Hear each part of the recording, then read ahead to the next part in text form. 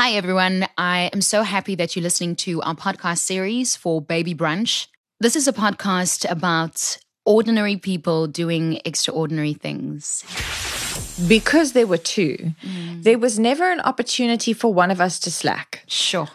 For one of us to have a role. For one of us To have a rest. To have a rest.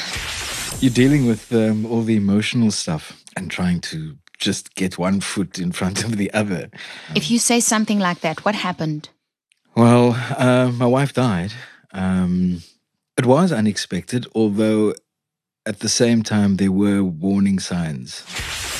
Your one child is 6 and the other one is 4, and today was Gromit's Day. Today was Gromit's Day, yes. But this is not your first hospital visit with your 4-year-old. How many have you had? So in the first year and a half of his life, we calculated that he'd been admitted to hospital 14 times.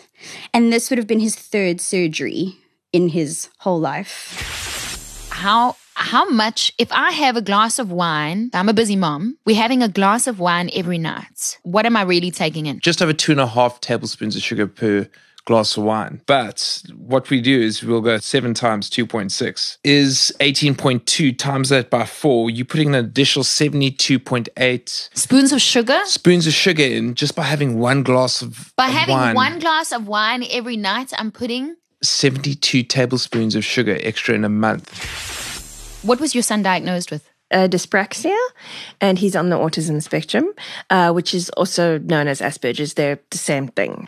Dyspraxia is that the signals from your brain don't get to your hands or your coordination. It affects your coordination. So hold a pen, tie your shoelaces, all of those very everyday kind of things that you don't have to think about. Right. It also can affect your planning abilities in terms of how you can structure tasks, even break things down for yourself, because there's just an area of the brain which functions in a different way. You're listening to babybrunch.co.za. I'm Ilana. And over the next couple of weeks, we are going to be chatting to our parents about parenting and knowing that we can change the world for good with something that comes naturally, being a parent.